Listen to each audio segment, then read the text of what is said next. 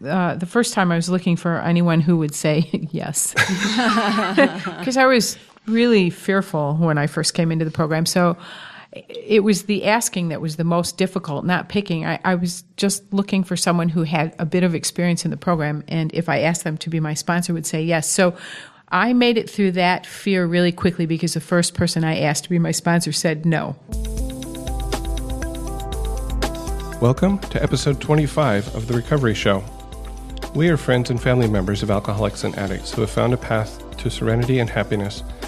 We who live or have lived with the seemingly hopeless problem of addiction understand as perhaps few others can. So much depends on our own attitudes, and we believe that changed attitudes can aid recovery. At my home group, we say, in this program, we encourage sponsorship. Well, what does that mean? What is a sponsor? Why would you want one? How can a sponsor help you? How do you get a sponsor? Well, let's talk about that. Before we begin, we would like to state that though we and our guests may be in a 12-step program, we represent ourselves rather than the program. During this show, we will share our own experiences as they relate to the topic of sponsorship. The opinions expressed here are strictly those of the person who gave them. Take what you like and leave the rest. We hope that you find something in our sharing that speaks to your life. My name is Spencer, and I will be your host today. Joining me is co-host Kelly. How are you today, Kelly? I'm great, Spencer. Thanks. And next to Kelly is our special guest host, Lynn. How are you today, Lynn? I'm great, Spencer. Thanks for the invitation today. Oh, you're welcome. The first segment of today's episode of The Recovery Show will be our discussion of the topic, sponsorship. Following a musical break, we will talk about our lives in recovery, about what's happening in the meetings we attend and in our lives. We will follow that with brief news about the podcast before closing with another musical break. We have a reading to start our show. This is from our daily reader, Courage to Change. One day, I received a call from a newcomer to Al-Anon. We chatted for a while, and then he asked if I would consider being his sponsor. I was shocked. I never expected anyone to ask me. I felt deeply humbled and ecstatically grateful at the same time. But had I grown sufficiently to give? Could I be there for someone else without losing myself? Fear took over for a minute, but then I remembered that he was not asking me to be his savior, only his helper, whose example and experience might lead him to his own recovery. I know that my higher power brings people into my life who can help me to grow, so I said a quick prayer asking to be worthy and answered that I would be honored to be his sponsor. As I said, my name is Spencer, and let's start with our understanding of what sponsorship is. Lynn, what's your understanding of sponsorship? Well, for me, Spencer, sponsorship is finding someone in the program who is willing to work with me in working the steps of the program, in better understanding the literature of the program, and most importantly, in holding me accountable for my actions and my attitudes, which in my life is just about the only things I control. Thanks, Lynn. Kelly?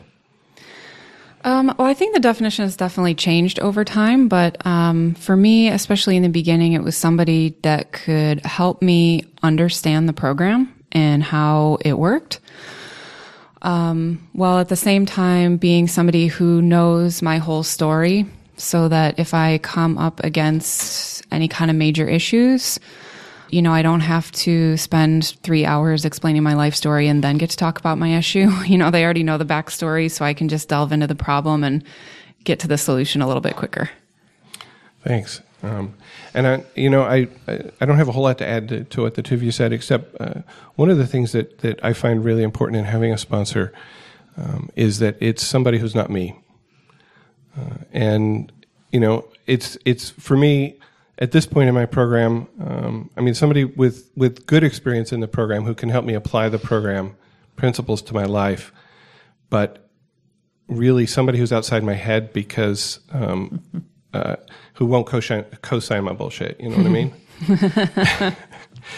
But that's not what I looked for when I was new in the program. I looked for somebody who I could relate to their story. I looked for somebody who, when they talked in meetings, it sounded like they were, talking to me. I could pick that up and say, oh, I can use that.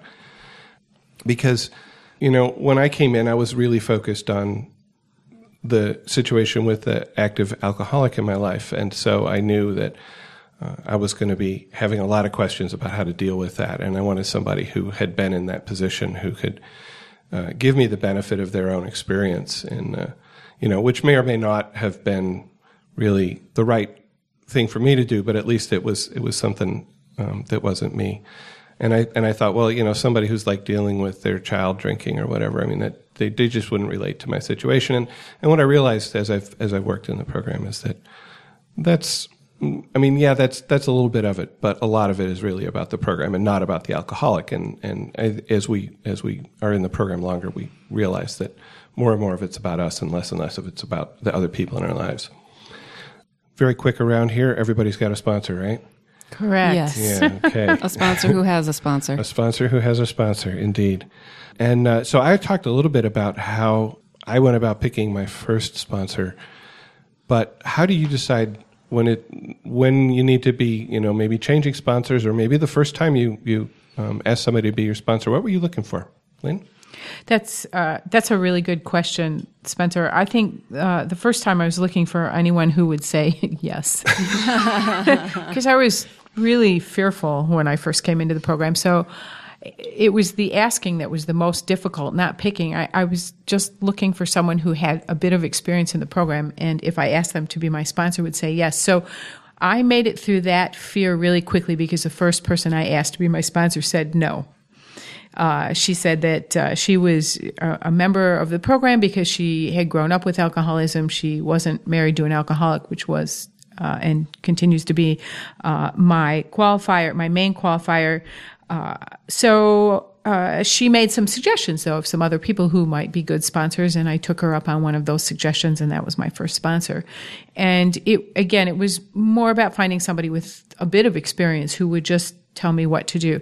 I also didn't get a sponsor until I was ready to move pretty rapidly through the first 3 steps, because I'd been doing that step 1, 2, 3 waltz for a long time, and I was really wanting to write an inventory, and so I didn't think that was something I should do on my own, and I was looking for somebody who would guide me through that process. What did I look for? I think when I first started coming to meetings, I heard a lot of people say that you should look for someone who has what you want, or who has the traits that you're looking to gain out of working the program. Mm-hmm. And for me also, it was really important to pick someone with a personality that was unlike anyone from my past. In my family of origin, they have some pretty specific personalities that made me feel like sharing was not an option, that it was not okay to be open and honest. And so I was looking for someone who was unlike all of those people, somebody who was really compassionate and seemed like they were a really good listener, and who seemed really patient, like they weren't going to get upset with me if I didn't get something right away. So that was what I looked for initially. And then I made a switch a couple months ago to a new sponsor, because in the duration of the time that I've been in the program, I've changed enough to the point where I think that just wasn't working for me anymore. So this time around, I needed to find somebody who was going to be able to hold me accountable and who wasn't going to be afraid to tell me like it is,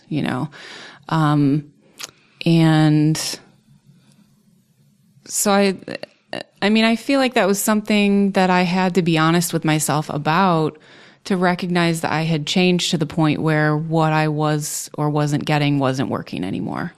And sometimes I think that's really hard for people. I have a sponsee that we've been having an extremely difficult time finding time to get together lately. And lately, it's been like a year and a half. And I've suggested to her several times that maybe she needs to find another sponsor, that what we have going on, to me, doesn't seem like it's working for her. And maybe that's me, inserting my will or making decisions for her, because she keeps saying she doesn't want to switch. But, I think for me, I could have stuck it out, but I just wasn't getting what I needed. So I had to make a change. I sit in, we have a newcomers meeting after one of the meetings I go to that we invite people who are new to the program to come, because they have an opportunity to engage in a dialogue rather than, the unanswered sharing that is normal in the meeting. And they can ask questions. And one of the questions that frequently comes up in that meeting is, so how do I find a sponsor? How do I find a sponsor? And, the answer that I give is something like, well, come to meetings, listen to people. And when you hear somebody that, as you said, Kelly, has what you want, or as was in my case, also maybe is coming from more or less the same place that I was coming from in terms of the relationship with the alcoholic in my life. Somebody who's struggling with, a teenage child who's having problems with alcohol and drugs will feel probably that they want to find somebody who's been in that place, so that because they might feel that those problems are unique, which to some extent they are. So that's sort of the answer that I give. Look for somebody that has what you want. Look for somebody who's maybe in the same situation that you're in. And I wonder if you guys have anything to add to that, because it always feels sort of insufficient. So one of the first things I tell somebody who asks me about finding a sponsor is that once they find someone they think will be a good sponsor, this is not a permanent relationship. Right. It's your sponsor for as long as that's working for you, and that you can take responsibility for that choice. So, for me, I've been in the program now 23 years, which is fairly unbelievable. That's a really long time. And so as time has progressed, the sponsorship piece has gotten, for me, a little bit more challenging because I'm an old timer in the meetings. So when somebody new comes in and I tell them I've been there 23 years, they often have a kind of a look on their face like, really, you're still coming after 23 years? Of course, I don't go to meetings so much anymore because I have big problems to solve at home or to deal with at home, but I go because that's how I stay serene. This is what guides my life, and I go to stay well, not to get well. Mm-hmm. So seeking out a sponsor as time goes on has at times been a really big challenge. And for me, having a sponsor is really, really important. So having a sponsor where it's not working out so well means that I have to put some energy into finding another sponsor before I sort of sever that sponsorship relationship, which for a codependent is really hard to do. Because usually you like the people who you pick to be your sponsor, and then when it comes time to really move on and you know that you need to do something differently, it's important to be direct. And in the last sponsorship relationship that I broke up, it took me 6 months. I mean, I had a new sponsor for about 6 months before I let the old sponsor know that I had this new sponsor. And this is somebody, I'm somebody with a lot of recovery, but it just is still very difficult for me to say to somebody, it's been a great relationship. I appreciate the time you've spent with me, and I'm just ready to move on. So what I've needed at different times, much like what Kelly said, at the front end, it was just anybody who would sponsor me. If they said yes, I thought I'd won the battle. And it was a start because I'd done it. I'd asked somebody to be my sponsor. I had a sponsor, somebody to call, and not sort of dump my day-to-day stuff on the table at a meeting, but to deal with it in that sponsor relationship, which is at times part of that relationship. Now, what my needs are really quite different. And I actually have a sponsor who's a long-distance sponsor who I see at a conference once a year and communicate with daily by texting. So, the world is different than it used to be. There were no texting options when I first came into the program. And now this particular sponsee relationship has been probably the best I've had in a very long time. And I think it's because she started out, when I asked her, and I've known her for most of my recovery, so she's got about 1 more year than me, I think maybe 2. And when I asked her, she said, "How may I serve you?" And I was so taken aback that I was dead silent for, a good chunk of time. It felt like a good chunk of time. And really what was going on was no sponsor had ever asked that. And I had never asked that of a person who was asking me to sponsor them. And so in contemplating that, I did know. I knew the answer to that. The answer to that was I needed accountability, and that I hadn't had a sponsor-sponsee relationship in which the accountability was at a high level, and I felt like that was what I needed, was to recommit to some sort of daily accountability where I knew I would be impacted no matter how committed I was to whatever I was saying if it was on the phone or however that relationship was set up on a daily basis. And she said, okay, what else? And I said, well, I think my spiritual practice needs to be a daily spiritual practice. And sometimes I forget, and I just need some way to do that and do it every day. And she said, okay, so I want you to recite the 3rd step prayer and the 7th step prayer. And these are out of the big book of AA, actually. And they're beautiful prayers. And she said, I want you to say those prayers every morning or at least sometime during the day and think through a gratitude that you have that day. And then just text me and tell me you did it.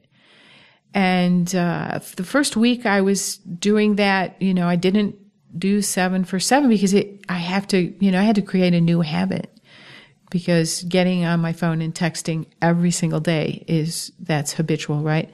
But I am, it's pretty habit forming. And I must say that I think we've spoken on the phone maybe 4 times in the last 6 or 8 months, but we text every day. And I get that feedback every day. And as I have mentioned many times in meetings, it's not so much the contents of the prayer or even the exercise of being grateful, because that's one that I have done over the last 23 years pretty consistently. It's making the commitment to do it every day and then just taking the action. It's not the contents, it's the actual action that seems to be making a really big difference for me. So that has worked great. And with every sponsor that I've had, I've picked up, they teach me how to be a better sponsor. Or sometimes they teach me something I don't want to do. That's happened too. But I have had many wonderful sponsors. Some of them really, were early Al-Anoners. 23 years, and then, maybe tack on another 23 years to that, and you're somewhere near, the beginning group. They may be some years in. So I have stood on the shoulders of people who have stood on the shoulders of people who founded this program, and that is how it works. And then people stand on my shoulders, and they get that same lineage. So that pay it forward process is very, very powerful. Kelly? Well, something that I try to suggest, especially when newcomers or fairly new people to the program are asking me, how do I get a sponsor? What's the process for this? Something that was suggested to me when I first came around was, and this isn't going to apply to everyone because I know that all meetings are different, but the main meeting that I went to when I first started coming regularly has about 80 members a week. And so we have a phone list on the literature table of all the regular members. And then there's also an indicator on the phone list for people who are willing to be a sponsor. And so when I first started coming, someone gave me the phone list and said, bring this with you to the meeting. And as people are going around and sharing, if you hear someone share something that you like or that resonates with you, put a little mark next to their name. And keep track of all those people as kind of your little arsenal of people to call. And then you can start by just making just a phone call, because as Lynn mentioned, it is really scary to get up the courage to ask someone to be your sponsor, because there is that fear of rejection and the what ifs that go through your head. So to start with just a phone call, to just call someone in a moment of panic or just when I'm feeling down or whatever, was a little bit easier to do in the beginning. And then I could sort of get a feel for how different people were on a personal level when they answered my phone calls.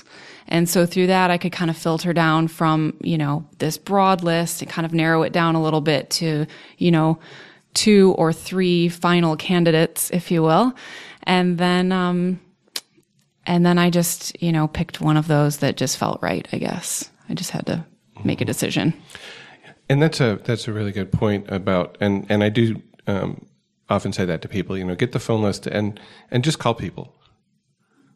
You don't have to jump right into the sponsor question if you don't feel you need to right away. You can call people and like you say, get a feel for them, for how you might relate with them.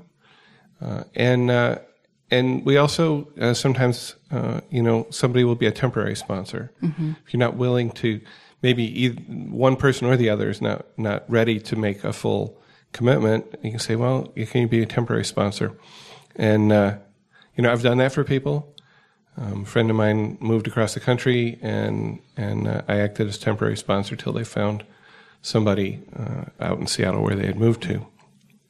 And that can help lessen the sort of fear of rejection, fear of commitment, because it's not as big a commitment. But it's also, like you said, it's not a marriage. It doesn't take, any legal maneuvering or paperwork or anything to dissolve it if it's not working. And I think that's important too.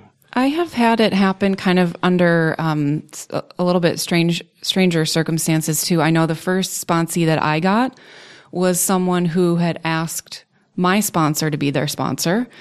And she said, I have too many sponsees right now. I'm really busy. I don't feel that I can make that commitment to you. And then she promptly steered her over to me at the meeting and said, but Kelly would be happy to be your sponsor. And what did Kelly think at that moment? Really, honestly, I think I was okay with it because we had been having conversations for a couple of weeks prior to that on whether or not I felt ready and how would I go about getting a sponsee when I was ready. And so it kind of sort of fell into place like that. And I did that recently to one of my sponsees. There was someone that had asked me, and I have quite a few sponsees right now. And at one point they were all calling me very regularly and wanting to get together. And so I didn't feel like I could take on another one. So I did the same thing. I've steered her over and I said, this woman is amazing. She's going to be a great sponsor for you. And they're still together. So match made in heaven.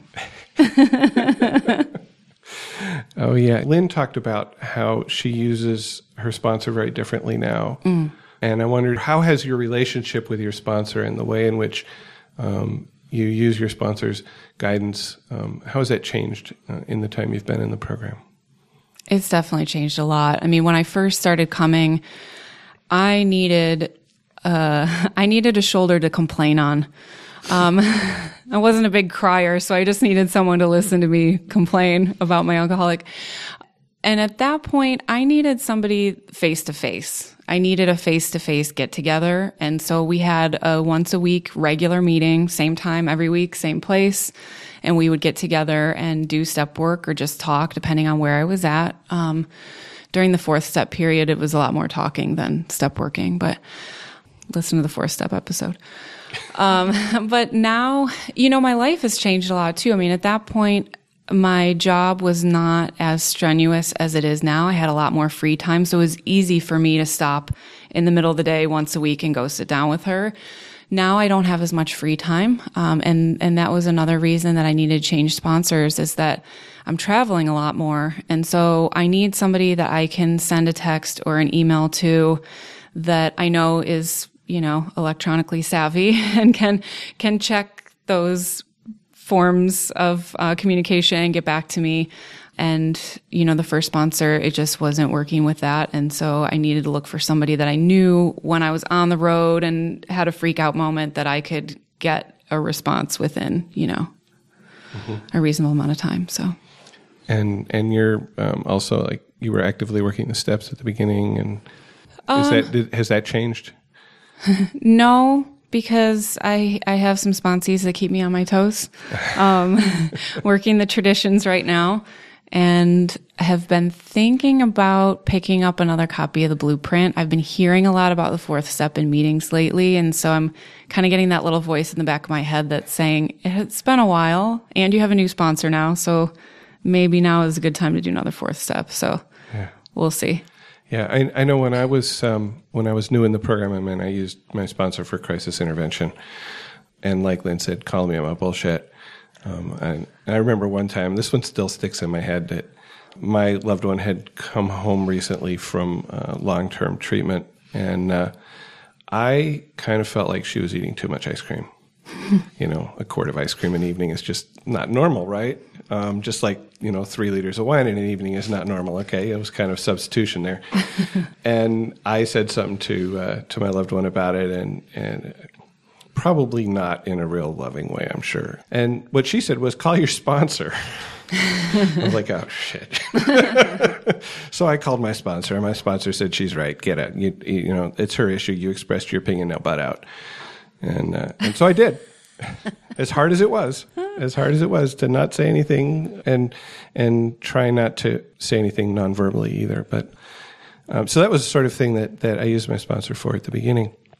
Because when I was working the steps with a group, and there was a lot of, back and forth in the group. We were working in this book called Paths to Recovery, which has a set of questions for every step, and we would write out our answers to the questions and then talk about them in a weekly meeting. So that kind of substituted for that sponsor role in my life at that time.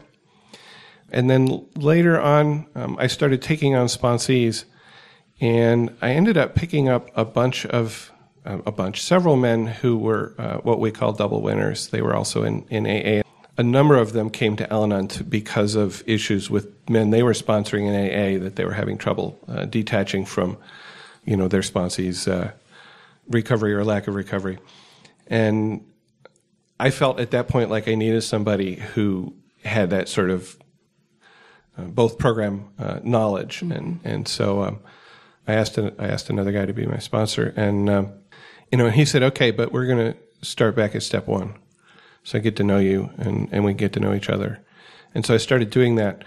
And I was in the middle of working my step 4, and he graduated and moved out of the country, which certainly made face-to-face meetings somewhat difficult. And I knew this was coming, so I looked around the rooms again and said, okay, dang, I just did this like a year ago. Now I got to do it again. And again, I found somebody who, when he talked, it felt like wisdom was coming out of his mouth, and that we could relate to each other. And the second guy, when I asked him if he would be my sponsor, he said, "Well, I need to check with my sponsor first." And I thought, hey, that's a pretty healthy reaction, right? Mm-hmm. Of course, that left me hanging for a week. Is he going to say yes? Is he going to say yes? Oh my God. No instant gratification, Spencer. No instant gratification. And so I was, when I asked my current sponsor if he would be my sponsor, because I needed to switch, and I was expecting that same sort of, let me think about it. And he said yes right away, and I was like, "Whoa, wait!" I almost felt off balance. Like I felt I was going to have to lean on it a little bit, and there was nothing to lean on. And again, we started back at the beginning. I mean, went through 1, 2, 3 pretty quickly with him, and I was still in the middle of 4, so that was where we sort of really started. And then we got to step 5, and we were working on extremely thorough step 5. He wanted to go into a lot of depth on each of the little bullet points I had on my list. I thought, I got this list, we'll get through this in a couple hours. No, it was not taking a couple hours. He had a tragedy in his life and was really not able to focus to help me finish that step. And so he suggested that I ask somebody else to do step 5 with me, which I did. So we're continuing. But he's somebody, again, he knows the story. He knows where I am. I can call him. I can say, this is what's going on right now, and we can talk about it. And, he can talk me down from wherever I am, or just, give me, maybe say, yeah, sounds like that's the right thing. I mean, that happens sometimes too. It's kind of rare, but it happens. Like you said, it's somebody to double check with. When my instinct tells me something and I'm really not sure if it's right or not, because 10 years ago it would have been probably wrong. And now sometimes my instinct actually tells me the right thing, but it's really valuable for me to be able to have that person to call and double check with. Or as I'll talk about, I guess, in the next segment, I had something happen. There was a tragedy that touched my life this last week, and I just needed to talk. And he was available for that. And thank goodness I have other people on my phone list too, because I needed more than one person. So on the other side, we all have also been sponsors. And I have this question here that says, what has been your experience sponsoring others? It's a wide open question. But maybe one of you can talk a little bit about, what you have done as a sponsor, highlights, lowlights, I don't know. As with all things in my life, when I learn best by teaching others. So I wouldn't exactly call the sponsorship role teaching, but definitely coaching and guiding. And in my sponsoring others, I have a particular style, and I actually am very upfront. If someone asks me to sponsor them, I may start asking them, how may I serve you? But I'm not sure I want to do that. I'm not there yet. What I tell people who ask me is that my role is to guide them through the steps and the traditions, and using the literature and using the program to improve on their lives, to influence how they make decisions and choices, to influence how they form their attitudes about things. And that I will, anytime they call me about a situation, be refocusing them on, well, what step, what slogan, what tradition is going to help you work through this situation, and what actions are you willing to take, and what is your current attitude, and how are you going to influence, and have you prayed today, and just all those tricks in the bag of Al-Anon ways to approach things, running them through a series of questions about how they're dealing with whatever it is they're dealing with, and then saying to them, and I will guide you through the steps. We'll do step work. What step are you on? And I will often, if a sponsee calls me, say, well, what step are you on right now? I have quite a few sponsees. I don't keep track of my sponsees and what they do, and I tell them up front that I also will not call them if they don't call me, that it is their responsibility to call me like it's my responsibility to contact my sponsor. And I leave that responsibility to them so that the relationship is guided by them and not me. I'm not there to control. I'm not there to tell them what to do. If they ask me what I would do in a situation, I'm likely to give them an answer. That's more appropriately done in a sponsor-sponsee relationship than it is at a meeting, where we really don't express what we think somebody should do at a meeting. We let them share, and we share. And if we have a similar story, we might relate something from a similar story, and they might learn something from that experience that we shared. But in a sponsor-sponsee relationship, I tend not to give advice, but I will answer the question if they say, well, what would you do in this situation? I'll sort of tease it out and run it through that program tape in my head of, well, what step would help me here? What slogan would help me here? You waited a week to call me. What did you do in the week that you waited? Is there any reason you waited? Did you go to any meetings? And again, holding people accountable. The truth is, in this sponsor-sponsee thing, that I definitely think that sponsoring provides the biggest opportunities to learn. It's not in having a sponsor. I have sponsors, and having a sponsor is amazing. And the current sponsor-sponsee relationship that I have is really, really making a big difference in my program. But it's also teaching me something about being a sponsor. Like, my sponsor is teaching me a lot of new stuff about being a sponsor, which I will then pass on. And the real learning gets cemented when I pass that on to somebody else. And so it's a very, very powerful experience. I know, in AA, in our family, we're both in recovery. My husband works a really solid AA program, and I have heard him on so many occasions say to a sponsee who's whining about how their life is going, well, how many people are you sponsoring? Because there is so much recovery that comes out of being a sponsor.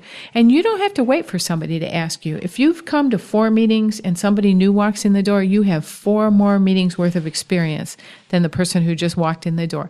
Offer your phone number. Offer to be a temporary sponsor, or at least to be a support to that person, and begin to reach out to people who have less experience than you do, and your program will get stronger. So that, I've heard that over and over again, and I have practiced that certainly in probably 15 or 20 of the 23 years, and it's very, very powerful. Sponsoring people is what gives starch and content and depth to my program, more than being sponsored in many, many ways. Now, there's value to both, and I don't really see myself being a sponsor without having a sponsor. Mm-hmm. It's uncomfortable. Mm-hmm. I have done it when I was in between sponsors, and it's just uncomfortable. I need that role modeling. I need somebody who's going to keep me accountable and sort of give me some strategies to be accountable, so that as I'm helping people to become accountable, I'm doing it based on experience and not just, something I've read. So, being a sponsor, I highly recommend it. If you're new in the program, I highly recommend handing your phone number to the newcomer who just walked through the door, because just sharing what it's been like and how things have changed for you in 3 or 4 or 5 meetings will probably help that newcomer in many ways more than this 23-year veteran sharing what it was like when I first walked through the door, because I have good recall, but emotionally I'm pretty far from that experience. So we all have something to offer others once we get to that second meeting. We got more time in than the person who's at their first meeting. It's a great perspective. I don't think I thought about that. Kelly, how has sponsoring helped your program? How are you a sponsor? How do you do it? We've heard how Lynn does it. How do I sponsor? I mean, I'm definitely step work focused too. That was what I was taught. I was taught that the solution is in the book. It's not about thinking my way out of stuff or talking my way out of stuff. It's about doing the work. And so, much as Lynn said, I mean, it's really just about passing information down. I was at an open talk last night where the speaker quoted another speaker, which is basically the point of what I'm saying. But what he was quoting him was saying that he's never had an original thought in the program. Everything that he says is just something that was passed down to him, and he's passing it on to you or his sponsee or whatever. And that's the same thing I do. I mean, it's all in the text, and I'm just regurgitating it, putting my own spin on it, and adding my own experience. And so, I also feel like that was, when I came to meetings, I felt better, but I didn't feel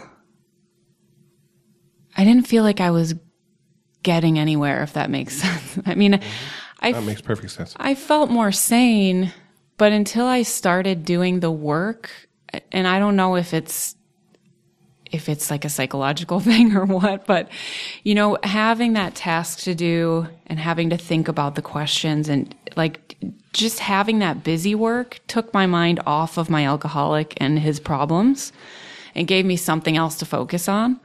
And so, in the beginning, even if that's all I got out of it, at least I wasn't bothering him. I wasn't nagging him about his stuff, but eventually the information started to sink in as I continued to do the step work. And so I was actually able to absorb the information. So that's what I continue to do as a sponsor. I do give assignments. I ask them to do readings and answer a certain number of questions, and we discuss them. And then I allow the sponsee to determine how they feel about that step after we've discussed it. Do they feel good enough about it that they're ready to move on to the next one, or do they want to stay here and learn a little bit more about it? But I will say something that, like Lynn said, it's definitely a twofold experience. I mean, I think I learn as much from my sponsees as, if not more, than what they're learning from me. And so I've definitely learned a lot about just personal interactions. My default pre-program, when someone called me with a question, when a friend called me with a question, my boyfriend is blah, blah, blah, what do I do? And this is definitely a family trait, because if you ever meet my dad and you ask him a question about anything, he will answer it. Even if it's not right, he'll come up with something that sounds totally logical and legitimate. And you're like, oh, that makes sense. Okay, cool. So that was my default. If you're asking me a question, I'm just going to tell you like, okay, well, this seems like the logical thing to do. So do this, and as a sponsor, I've really had to, not even scale back. I've had to totally eliminate that from my thought process, because as Lynn also mentioned, we do not give advice in this program. So it's not my job to tell somebody what to do. It's my job to help them learn and understand the tools so that they can make decisions that they feel good about. And it's definitely been a process of learning how to listen. It's definitely been a process of patience. I have a lot of young sponsees in their 20s, and so I've learned a lot about letting go because a lot of them tend to make decisions that are typical of people in their 20s. And, in my mind, sometimes I'm screaming, don't do it. But, I can't do that. They can have the dignity of making their own decisions and learning from it. And so yeah, it's a lot about getting out of my own way. And it's been extremely helpful for me. And, something else that I learned too is that everyone that I sponsor is different. I mean, they all have their own distinct personalities. And so I don't get to take the easy way out. I can't just type up some sort of formatted process for working through the steps and hand it to each of them, because they don't think the same way. They don't process the same way. They're not moving at the same pace. And so, it's really about taking the time to learn who they are as a person and kind of working with them. So, yeah. Okay. I really liked what you said. One thing that I thought as I was listening to you was, oh my God, I'm your father. But because I totally used to do that. I would just make something up. I would make something up and I would say it in this authoritative voice and everybody would buy it. Right. And occasionally people wouldn't buy it and I would insist, no, I'm right and you're wrong.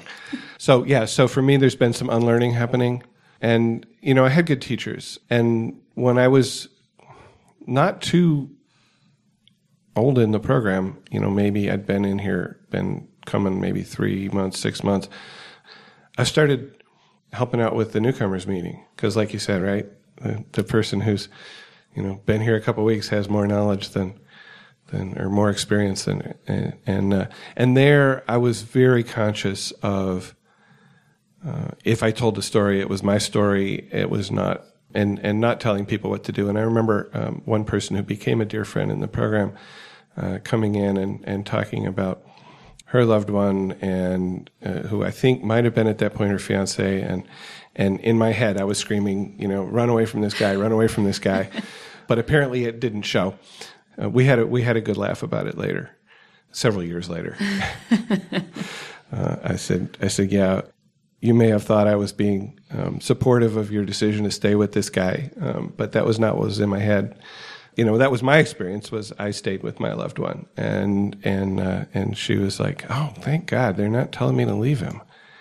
And so she took what she needed to take, and I didn't inject myself into that. So that was that, but then when I got to be a sponsor, it was a little harder to not go into this sort of advice giving mode. And I still fall into it at times. I can see over the last several years, I think that I've definitely gone from, well, maybe you might think about this, to, well, what do you think about, this question? Have you considered, what does the literature tell you in this situation, But when somebody says, but what should I do? It's really, really hard for me not to.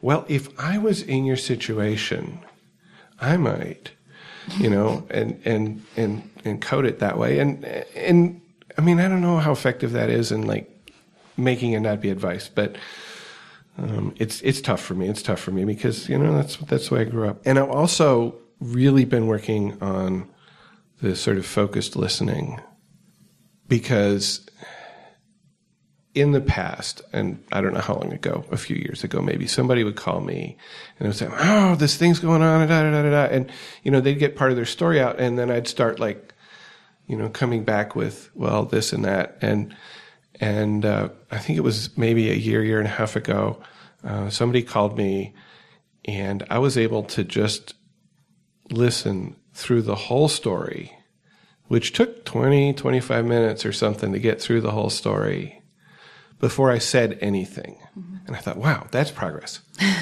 And I really feel like it makes it more effective to really listen before I start coming back. But that's a skill that is taking work. It's taking work.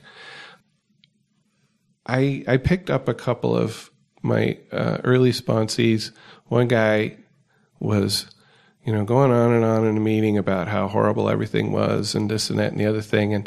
And I don't know, maybe we recently had the the reading about the tradition where it says, wouldn't it be horrible to go to a meeting where everybody does nothing but complain about their alcoholic. And at the end of the meeting, I walked up to him and I said, hey, have you got a sponsor? And he said, no, you want to be one? Be mine? And I'm like, yeah, I walked into that one, didn't I? This guy was frustrating.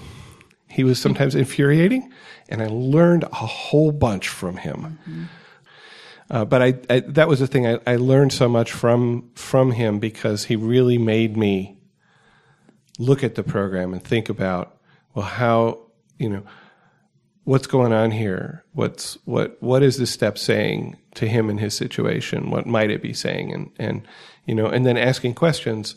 And we were working step 3, and there's this question in the book says, do I trust my higher power to take care of me? And he said, yeah, I do. Sure. I already did that in the other program. And I said, well, do you trust your higher power to take care of your loved one? He said, absolutely not. I was like, well, okay, then that's what you got to work on for step 3 here. And that was, and that just sort of came out. I mean, I don't think I had really thought about it before, but I realized, when I take step 3, I can't just turn myself over, because that's not my problem. I mean, that's part of my problem, but I have to turn over everybody else in my life too, and I can't get through step 3 without doing that. But it took working with this guy for me to see that, to really see that. And I've had that experience several times where one of my sponsees is working through a difficulty they're having with the program. And suddenly I get an insight into maybe something that I did and didn't realize that I had done it. Mm. And it really has strengthened my program a lot.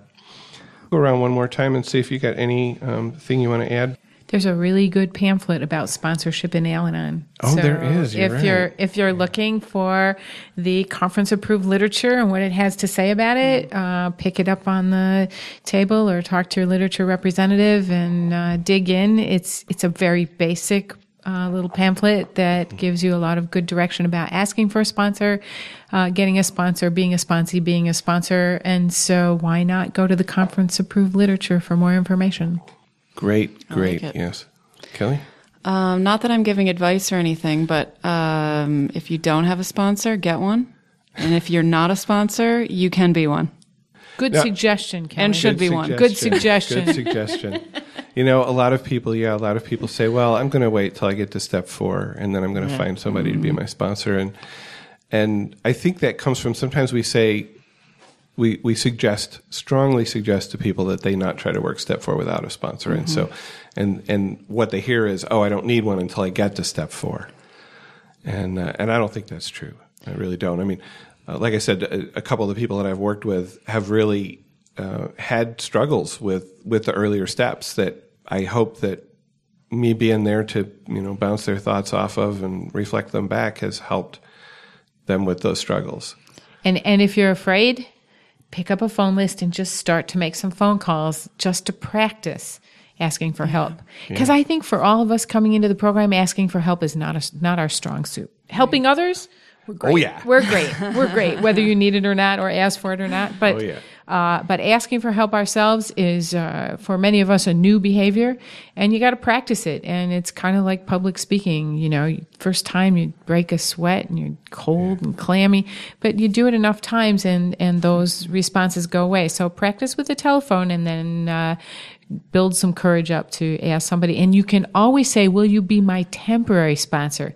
If you're worried about, setting up something more permanent, ask for a temporary sponsorship. And if you like it, say, this is working really well. Will you maybe just be my permanent sponsor for now?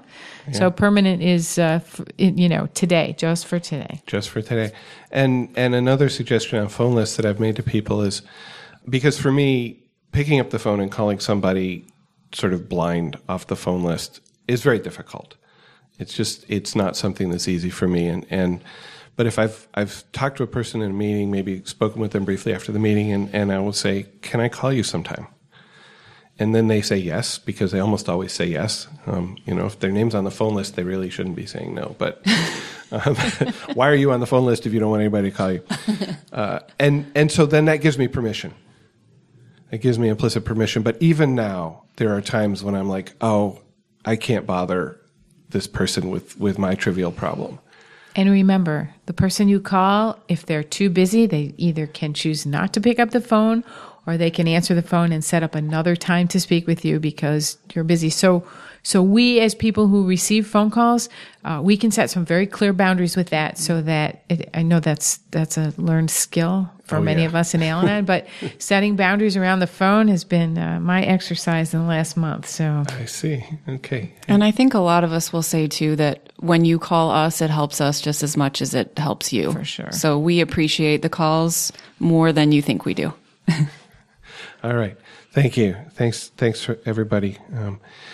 And we're going to close with the today's reminder section from the reading I read earlier.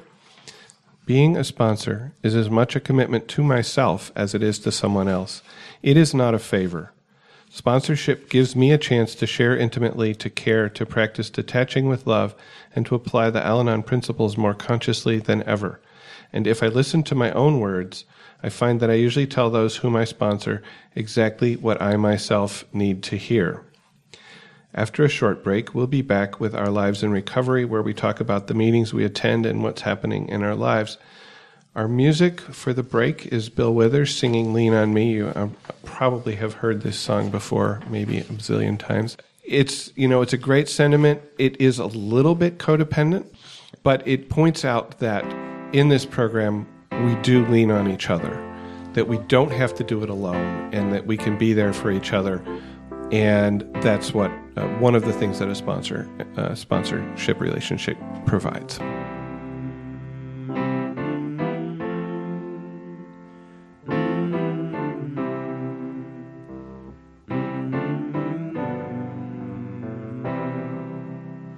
Sometimes in our lives, we all have pain, we all have sorrow. But if we are wise, we know that there's always tomorrow. Lean on me when you're not strong, and I'll be your friend. I'll help you carry on, for it won't be long till I'm gonna need somebody to lean on.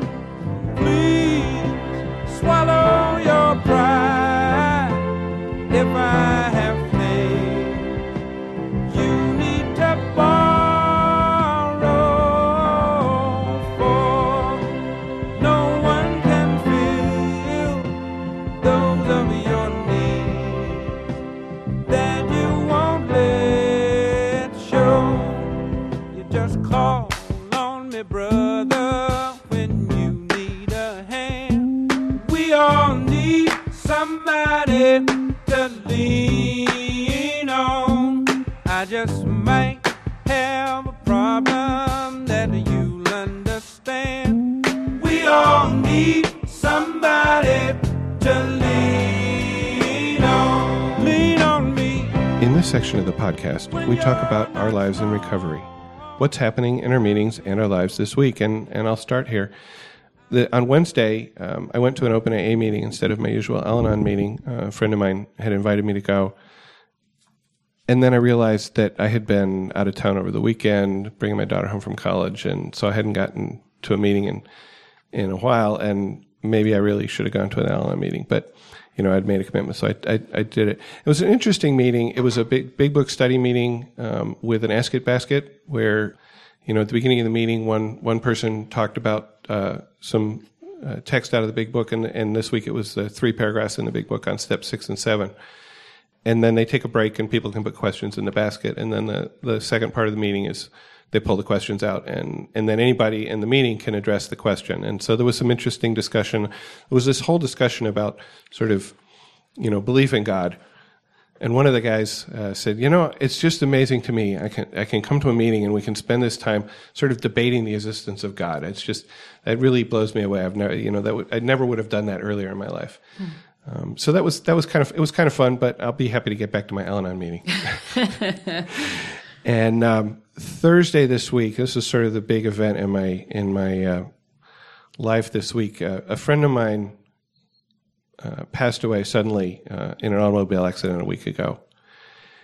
And on Thursday, I went to his memorial service, which for me is usually a good thing because, I get to hear the way in which this person's life touched a lot of other people in their lives, and to remember the good things about him rather than to be stuck on the fact of his death. And there were a couple things that were said there that really, really struck me. One of his sisters, when she spoke, she said right at the beginning, she said, "My teacher told me that I should be where my feet are." She said, "So let's all put our feet on the floor and just take a few breaths." She said, "I'm the breather in the family." And that really struck me because I spend so much of my time not being where my feet are. I spend time in the past. I spend time in the future. I spend, time wondering what other people are doing, if they're doing it right, and so on and so forth. And so that reminder of just being present, just being where my feet are, is a good one. And I'm trying to practice that a little bit more in my life. I mean, it's something that I've been trying to do more and more as I've been in the program. But that was a really good reminder. The other thing wasn't really something that was said, but it was just that we don't know. We never know what's happening, what's going to happen. And so as I walked out of there, I took out my phone and I just started calling all the people in my life that were important to me and just letting them know, calling my family and telling them I loved them and calling people in the program and saying, "I'm really glad you're here. You've made a big difference in my program." And that's another thing that I feel like I'm going to try to carry forward is when I appreciate something somebody does, when I have gratitude for something, just say it. What's wrong with that? What's wrong with just saying it? And I'm still kind of processing the whole thing because it just was a shock to me. He was also my doctor. I was scheduled to have my annual physical Monday morning at 8:15, and I rescheduled it because I realized I was going to be out of town all weekend, getting home late. I mean, we got home at 1:30 in the morning after driving my daughter home from college, and I just didn't want to be getting in late and then getting up early and going to a physical. And again, there's gratitude there because if I had walked in Monday morning at 8 o'clock to have them tell me, "Well, we're sorry, you can't have your physical because your doctor was killed over the weekend," I don't know how I would have handled that. As it was, I got to find out in a little less intrusive way, a little less shocking way. I mean, it was Facebook, but, at least I was not having an expectation of anything at that point, and I was able to just sit and process that occurrence. So anyway, that's been my week. And how about you, Kelly? Wednesday, I went to a meeting, and the topic was on keeping it simple. And it was a really great meeting. I know the speaker, it was the first time that he had given a lead in that meeting, and I know he was a little bit nervous about it, but he did a really, really great job. There was a lot to come away from that meeting with. So it was a great reminder, keeping it simple.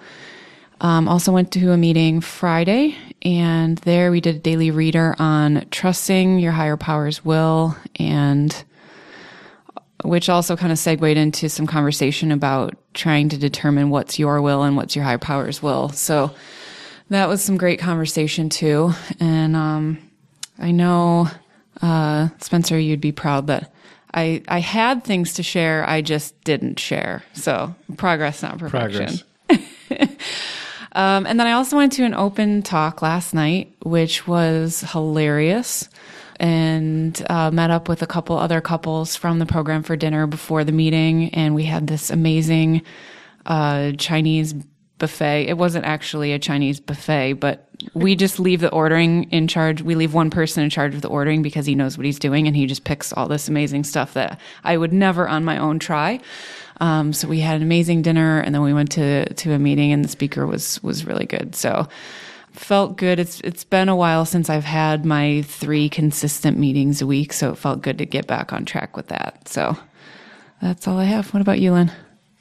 Well, I followed you around, Kelly. I went to the Wednesday meeting, the Friday meeting, out for dinner, and to the meeting last night.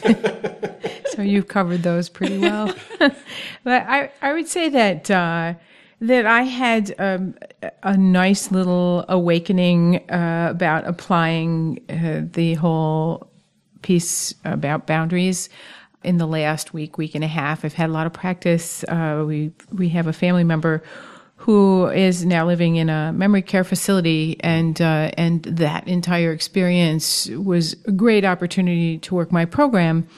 Lots and lots of phone calls from the new environment, and I just couldn't figure out what to do about that.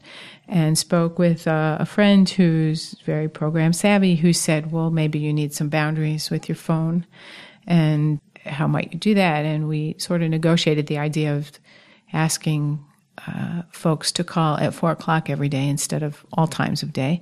And that has worked, and everything has settled down. It was just such a simple boundary to set. I just didn't realize I didn't have any until it was pointed out. So 23 years in recovery, a lot of experience setting boundaries, but this was just a new one. This was just a new kind of boundary to set. And I was really grateful to be able to go back to the program and back to what I'd learned in the program to get a fairly simple solution to what seemed like a really huge, complicated problem. And on top of that, I kicked up my program a bit. I made sure I texted my sponsor every day, and she knows that I've been sort of working through this boundary work and getting back to a somewhat normal day. And in addition to that, kicked up my meetings a bit, my phone calls a bit, and that always works. No matter how challenging a day is, I always have program tools, and I can use them at any time, whether it's a pause to pray and meditate, or picking up the phone and making a call, or texting my sponsor, or picking up the literature, or just getting quiet for a minute.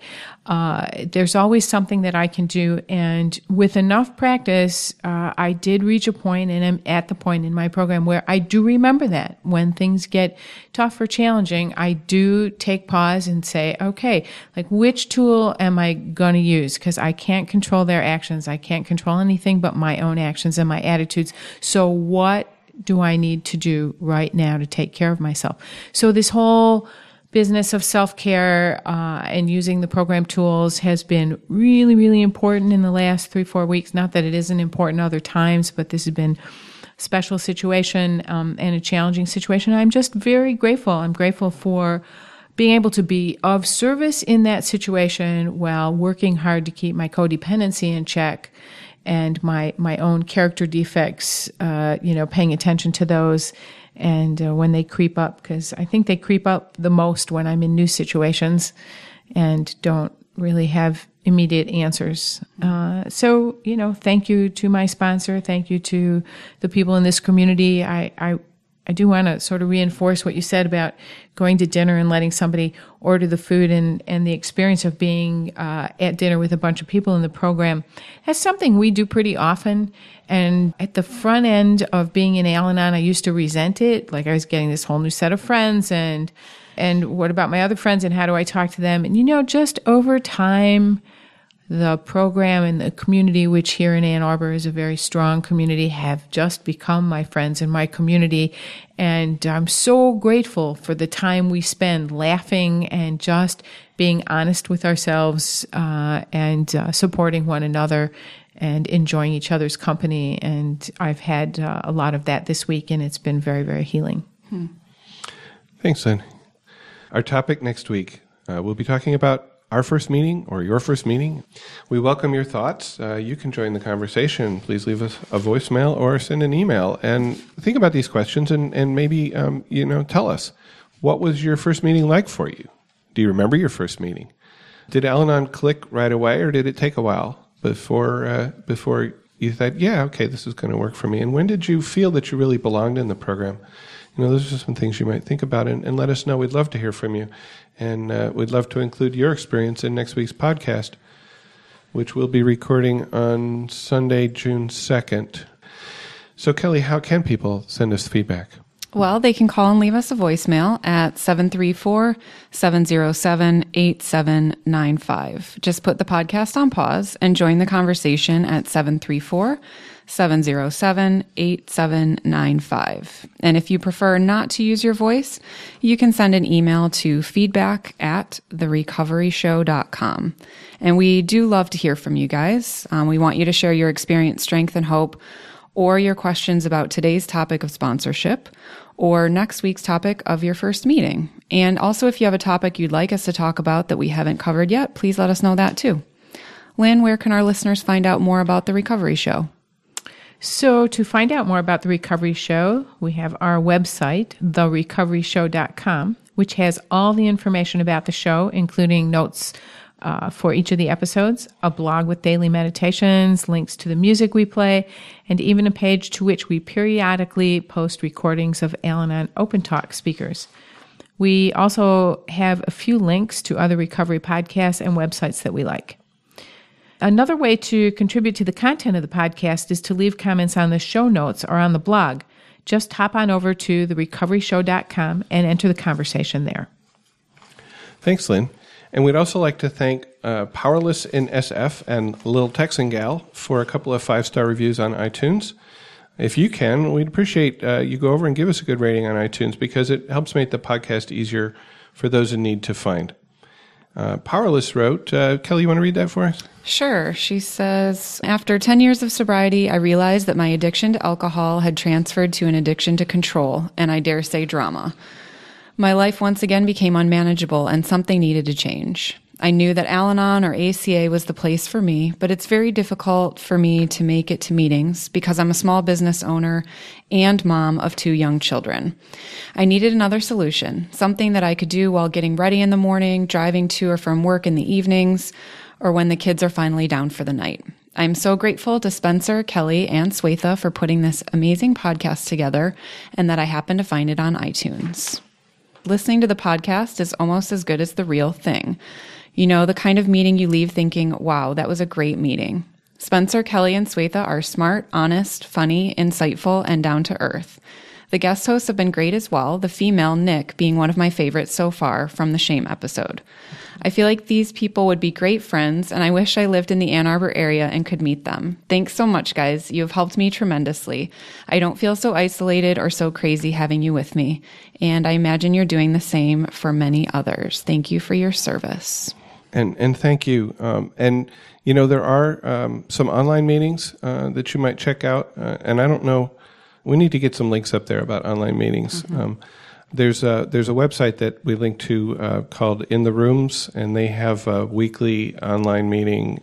It's at 9 p.m. Eastern time, so I guess if you're in California, that might not be convenient for you.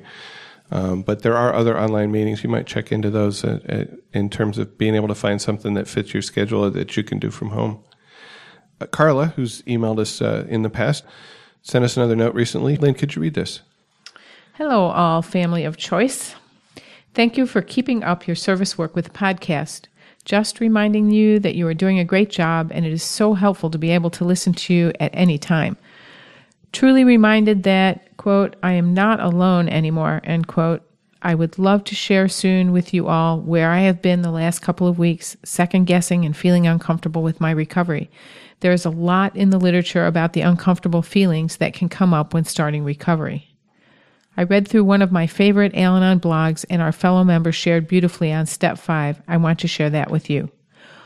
Also, check out her side note that echoes the last few days' meditations on our The Recovery Show website. And here's the quote, something to think about. If a problem is fixable, if a situation is such that you can do something about it, then there is no need to worry. If it's not fixable, then there is no help in worrying. There is no benefit in worrying whatsoever. And that quote is from the Dalai Lama. Peace and hugs. Sincerely, Carla B. Right. And so Carla linked us over to a blog called the Al-Anon Journal, which I started to read it, and I'm like, oh, this is great. I really like what this person has to say. And so we now have a link to that blog on our website at therecoveryshow.com. And she's referring to, there was a couple days in a row where I think Swetha posted a meditation about not worrying, and I posted a meditation about not worrying that sort of said, something very similar to this Dalai Lama quote, and sort of the interesting synchronicity there that, 3 different people had the same kind of thought at the same time. There are no coincidences. Maybe. Spooky. Yeah. And it doesn't cost you anything to listen to the Recovery Show, but we do have some expenses, and they're running about $30 a month. And we're happy to do that. I will say we're happy to do that. But if you can help to support us and help keep us on the web and in your ear and in the ear of other people looking for help, we have a couple ways that you can do that. One is you can make a direct donation with our donation basket button, which is on the website, and we really appreciate it if you do. And if you do, then you end up being a sponsor for one of our episodes, and that's so you get your name out there. If you don't want your name out there, tell me, and we won't. And we've also put together a list of recovery-related books, and we're always looking for, suggestions to add to that list. Certainly, this is just ones that we have found helpful or informative. There's a books link at the top of the page on the website, and if you order one of these books from Amazon through our website, then we get a small commission from Amazon. Costs you nothing. And so if you're able to help support us, we really appreciate it. And if you're not, we're still here for you. So, Kelly, you want to take us out with a song? Yeah, our second musical selection today is a song called I Walk Beside You by a band called Dream Theater.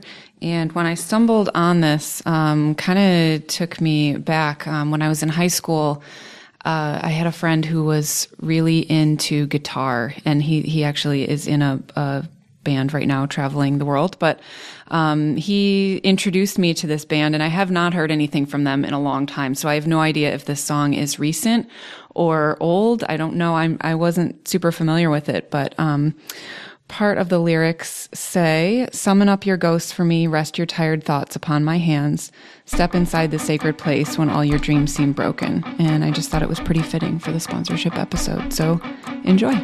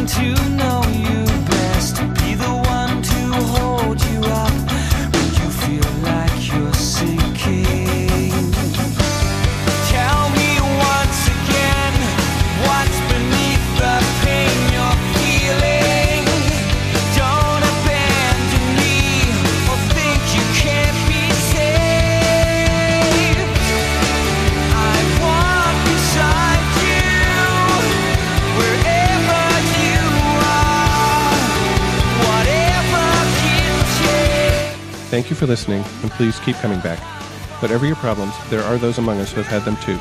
If we did not talk about a problem you are facing today, feel free to contact us so we can talk about it in a future episode. May understanding, love, and peace grow in you one day at a time.